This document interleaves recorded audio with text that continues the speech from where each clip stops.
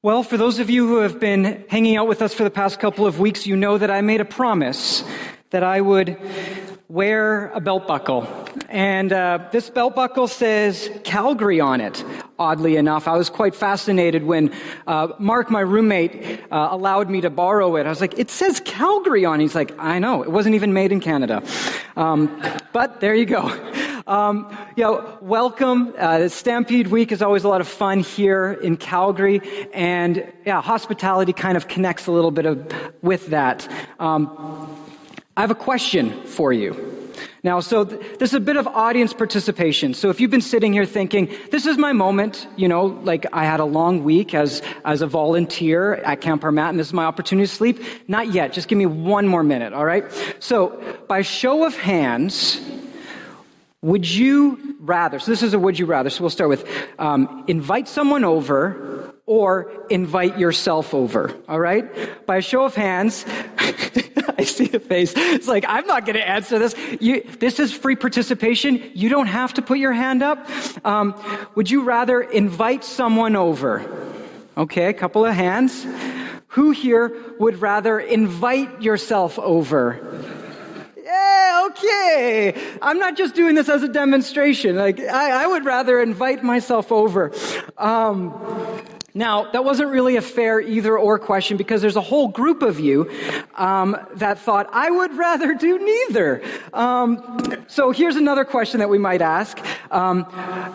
Who would love to invite other people over, but inviting people over terrifies you? You don't need to raise your hand for that one. Or perhaps you would love to be invited over, but you're terrified of asking, so, what's your favorite dish? Oh, it's meatloaf. That's lovely. Could I come over and eat that meatloaf with you sometime? Maybe that's awkward. Who does that? Hospitality actually can be a bit awkward. It can sometimes feel like a dance. I say this, then you say this. You invite me over. I say no, but I actually mean yes. So you have to ask me a couple of times before I say, okay, fine, I'll come over. There's this bit of a dance. When this was 13 years ago, I got the opportunity to travel to India for 5 weeks. And this was with me and my friend, Stavin Wanketi. He was a good friend of mine. And we made the promise to each other when we were in college that one day I would go and visit his country and he would travel with me around India. So I spent the first week of India working on an ordination paper and being sick. So after that was done, I got to travel around, visit different ministries, enjoying the country, and it was a ton of fun. But some of the things that he made sure I knew about was there's one important word, and the word was bas. And I was like, yeah. And I'm like, why? He's like, it means stop. It means enough. When one of my aunties starts feeding you and it just keeps happening and the plate is full and then it gets filled again, it's okay. You can say bas, bas, bas. It's okay. It's not rude. They will keep putting food on your plate until you tell them to stop. So that was an important thing I learned. And I used it on multiple occasions. I'm not kidding. I really did. There was this birthday party I was at. And after singing a happy birthday, they took the cake. And as us in the West would normally do, we might have the birthday person cut the cake and then perhaps even eat the cake themselves. At least if you're like a 5-year-old, that's usually what happens. Like you get cake first. There, they took the slices, they would take the cake, and by hand, they would feed cake into the mouths of like their honored guests, first to grandma, grandpa, mom, dad, the brothers and sisters. And I'm sitting there being like, is this happening? Is this happening right now? Is this what's going to happen? It was a great experience. I then also got a chance to go to a wedding. I didn't know the couple at all, and because I was with a pastor, I got invited, and then I got invited to, and there was a bit of like a seat of honor, and I did not deserve it, but they're like, here you go, come to the front of the line, who cares about the kids, you get to go first, and it was a bit awkward, but I accepted it. And fortunately, I'd attended some cross-cultural training classes before I had headed out, and I had a deep appreciation just for what was going on, that it was fine. Most of the time, I just laughed at myself. But there were these deep vats of food, so much. And I'm sitting there at this wedding thinking, how does this happen? Like, how in the world are they paying for all of this? That's kind of what crossed my mind. I did a little Google search. Did you know that the average cost of a wedding in Canada, $30,000? Average cost. So you're thinking, well, mine only costs this much. Well, that means there's this other group spending millions, spending so much money on weddings, on this like lavish hospitality. We're in a sermon series called Open House. We're talking about hospitality. On the first week, we learned that God was the first host. The gift of hospitality is in the very nature of God. Humanity's first experience with God was Him providing a place and a community for us as humans. Last week, we got to see that there is a critical link in the chain of helping pull people up out of places of darkness and despair. One of those critical links is hospitality. The hospitality of God expressed through the people of Jesus, the followers of Jesus, is a necessary work in a world lost in fear, hopelessness, and disconnection. So when I was in India, it felt like hospitality was a dance. Let's say a line dance. We'll go with the theme of the week. It was a line dance that everybody knew but me, and it was awkward at times, but it was a ton of fun. And we did a lot of laughing. There are social and cultural norms that come with hospitality, and sometimes they can be hard for us to navigate. And often, hospitality comes with norms that feel moral. Like, they feel like they are not just important, but it's like to cross this line is a big no-no. Perhaps you grew up in a home where you had to bring a gift. You had to bring a gift no matter what. Or perhaps overstaying your welcome was like the sin of the highest order. There was like this unspoken time where you're like, we now have to go. Kids, come, we're going, come upstairs, time to go. We have to go. Or perhaps you grew up in a home where you never invited yourself over. Like, that is weird, selfish, awkward, crazy. How dare you put that family on the spot? What are they supposed to say? No? Yes, you can say no, actually. Anyways, but perhaps you grew up in a home where it was actually kind of an insult to go early. So you linger, you stay a little while just to show, I'm not just here for the food, I'm here because of friendship and conversation. Whatever the norms were that you grew up in, there was always one common thread, however. There was a cost. There was always a cost. Someone had to pay for the meal. If you have your feet up, you're eating a meal, and there was nothing that you had to do, somebody paid for something, all right? That took me a while to learn as a child. Like, Mom, like, the food, it just keeps coming. She's like, yeah, it does. Well, if you grew up in a world like that, where there's values, traditions, norms of hospitality, then you are in good company with the people and cultures of the New Testament. The world Jesus grew up in was filled with spoken, unspoken, and written rules about hospitality. Hospitality for first century Palestine was nuanced and detailed.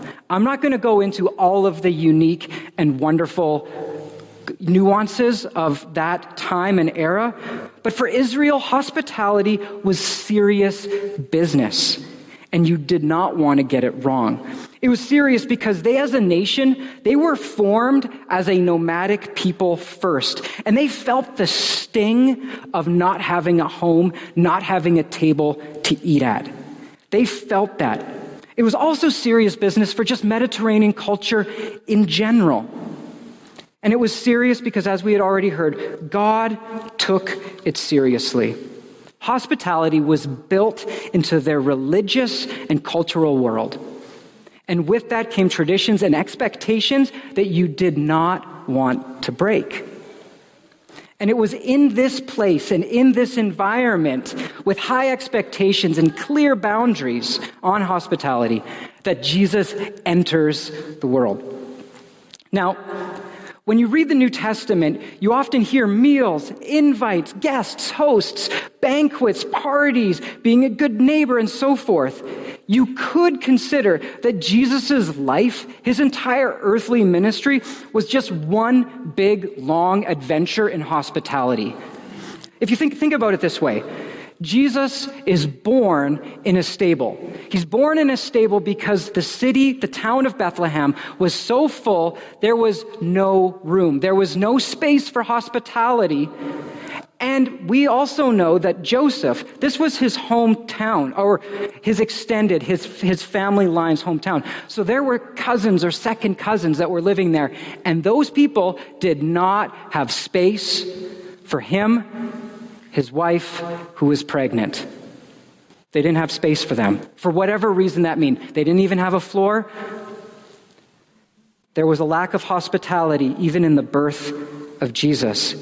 And then Jesus grows up in Egypt, the very place where they were first as a nation welcomed with open arms, hospitable, and then turned into slaves, and everything flips. And he lives in that environment. In the Gospel of John, the first miracle is at a wedding where Jesus is invited and the host has a crisis. The wine has run out, and you do not run out of food and wine at a wedding.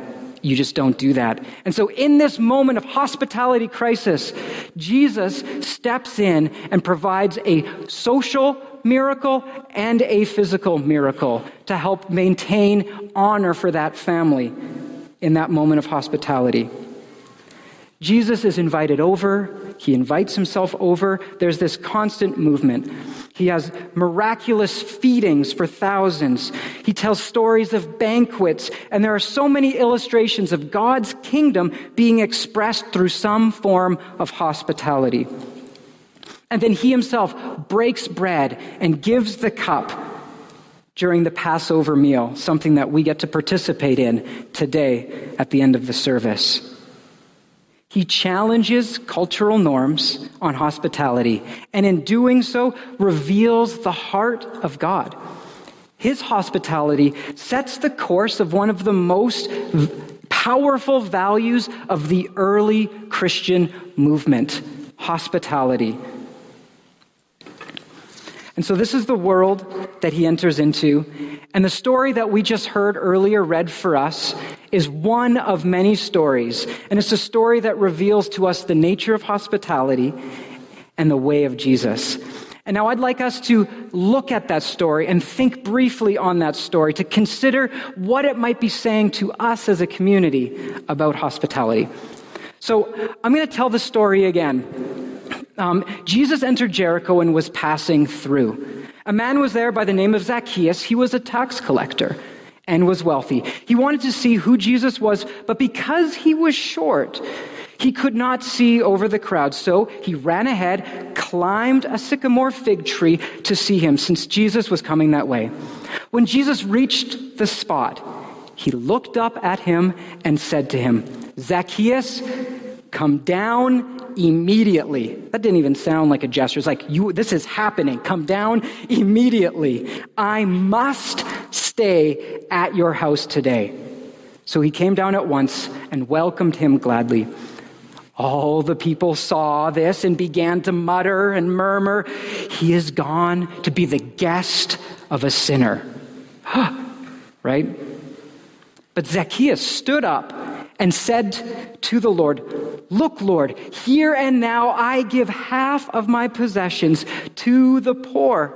And if I have cheated anybody out of anything, I will pay them back 4 times the amount." Jesus said to him, "Today salvation has come to this house, because this man too is a son of Abraham. For the Son of Man came to seek and save the lost."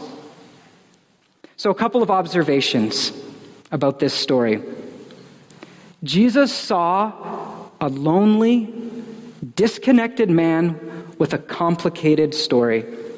He made time for a man who was written off, a man who was desperate. Now, we don't know the entire backstory of Zacchaeus. We don't know if short meant he was a dwarf. There's some controversy there. I don't think so. But there was a conversation because in the book of Leviticus, there were some clear rules about hospitality and issues of like height and being hunchback or having skin deformities. You were not welcome to participate in certain priestly activities. So it's possible that because of that, there was a disconnect in community already, which possibly led him to being a tax collector. We don't know that for certain, but what we do know for certain is that he was despised, reviled, and he needed help to see. He needed to climb that tree. So we know this for certain, that he was despised, rejected, and he was desperate, willing to climb a tree. If I can be honest with you for a moment, showing hospitality to someone who is culturally despised and rejected makes me a bit nervous. I'll just be honest with you about that. I don't like that that's the case, but I have my moment. That makes me a bit nervous. And then you add on top of that someone who is desperate. That's an intimidating event. There's a fear of the unknown. What will people think? Life could get really complicated if I welcome this person into my space and into my life. They might take over. When would they leave? Will they leave? There's a loss of control. There is a cost to Christian hospitality. Let's jump ahead briefly into the book of Acts. In the book of Acts, we have in chapter 12 a man by the name of Ananias. Ananias is living up in Damascus, and then we have Saul, the enemy of the church, the one who approved of Stephen's stoning, the one who was given permission to round up, imprison, and hurt followers of Jesus. This man shows up at his door blind. Was this a trick? Was Ananias putting himself in danger? Do I open the door? And all Ananias had to go on was a vision from the Lord. I say all, but it was a challenge. I'm sure it was a challenge.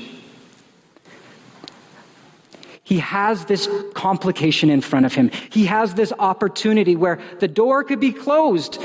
Saul hasn't even seen him yet. That was almost a joke. I tried.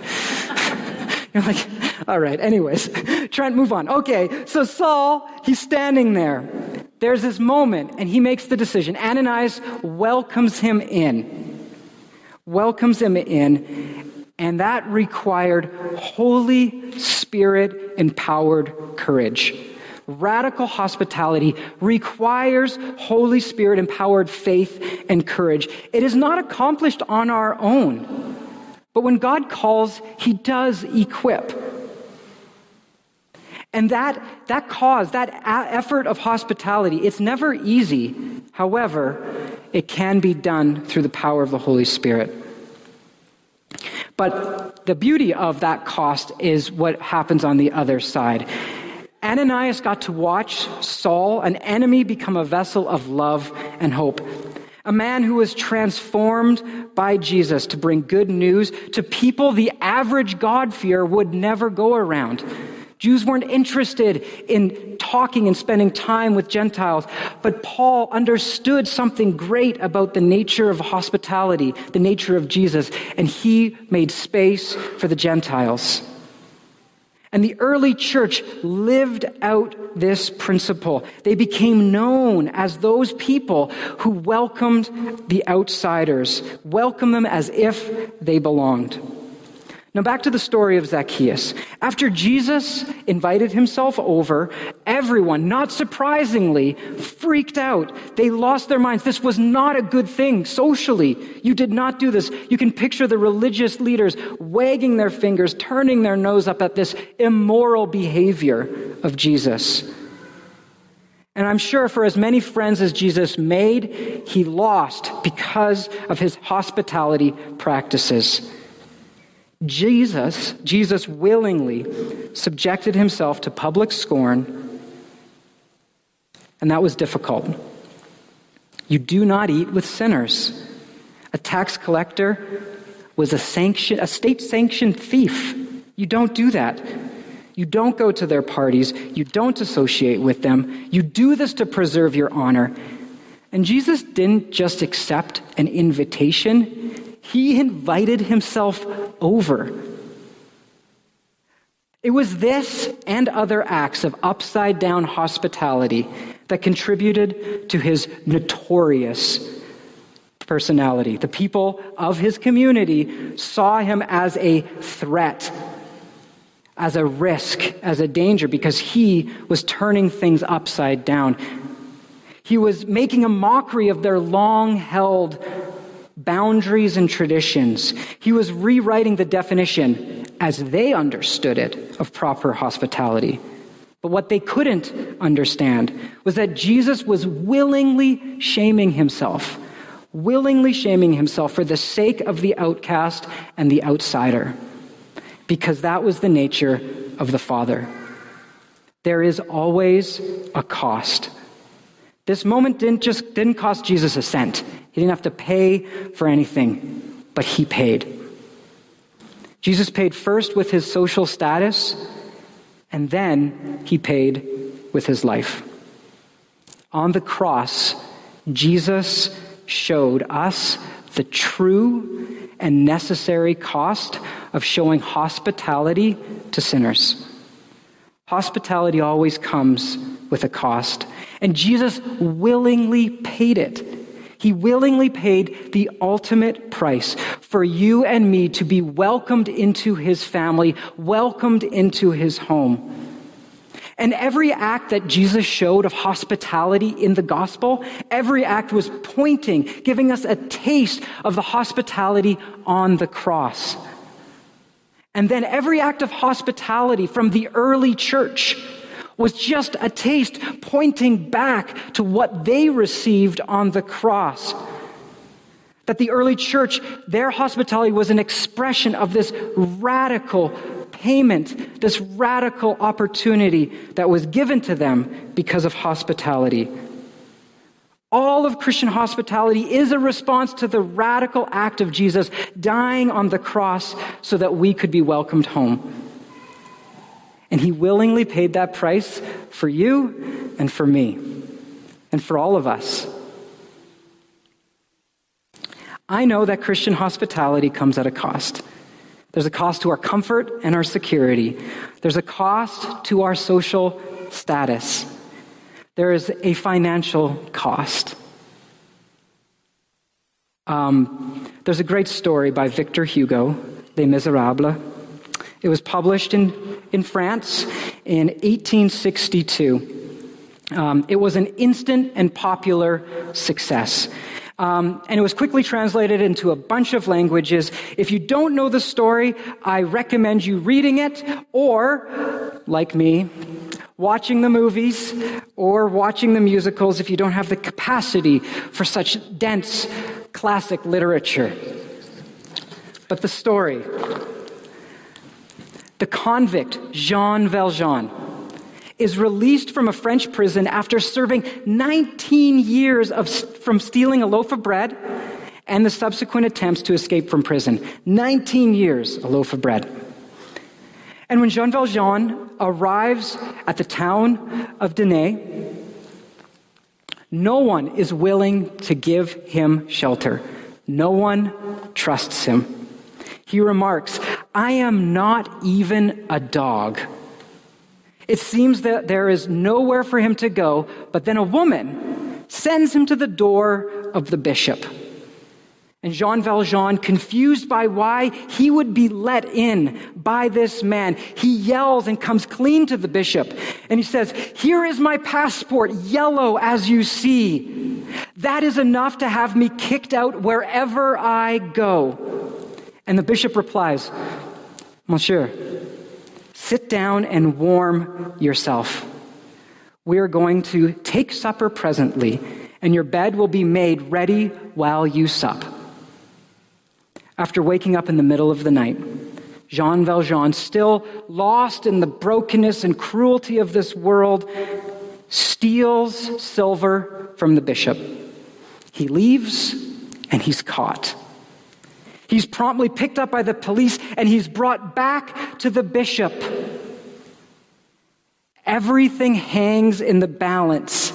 The story of Jean Valjean is about to end before it has even started.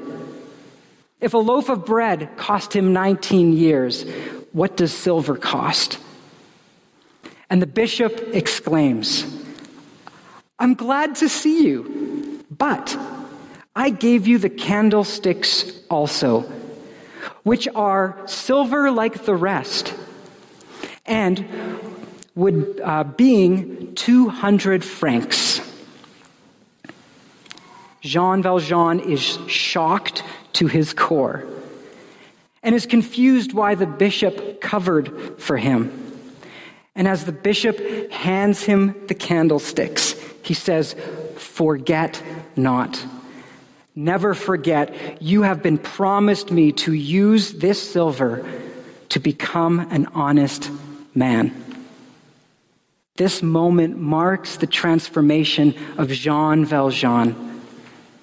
It was the bishop's hospitality that gave Valjean a new lease on life. It was the hospitality of Jesus that gave Zacchaeus a reason to turn his life around.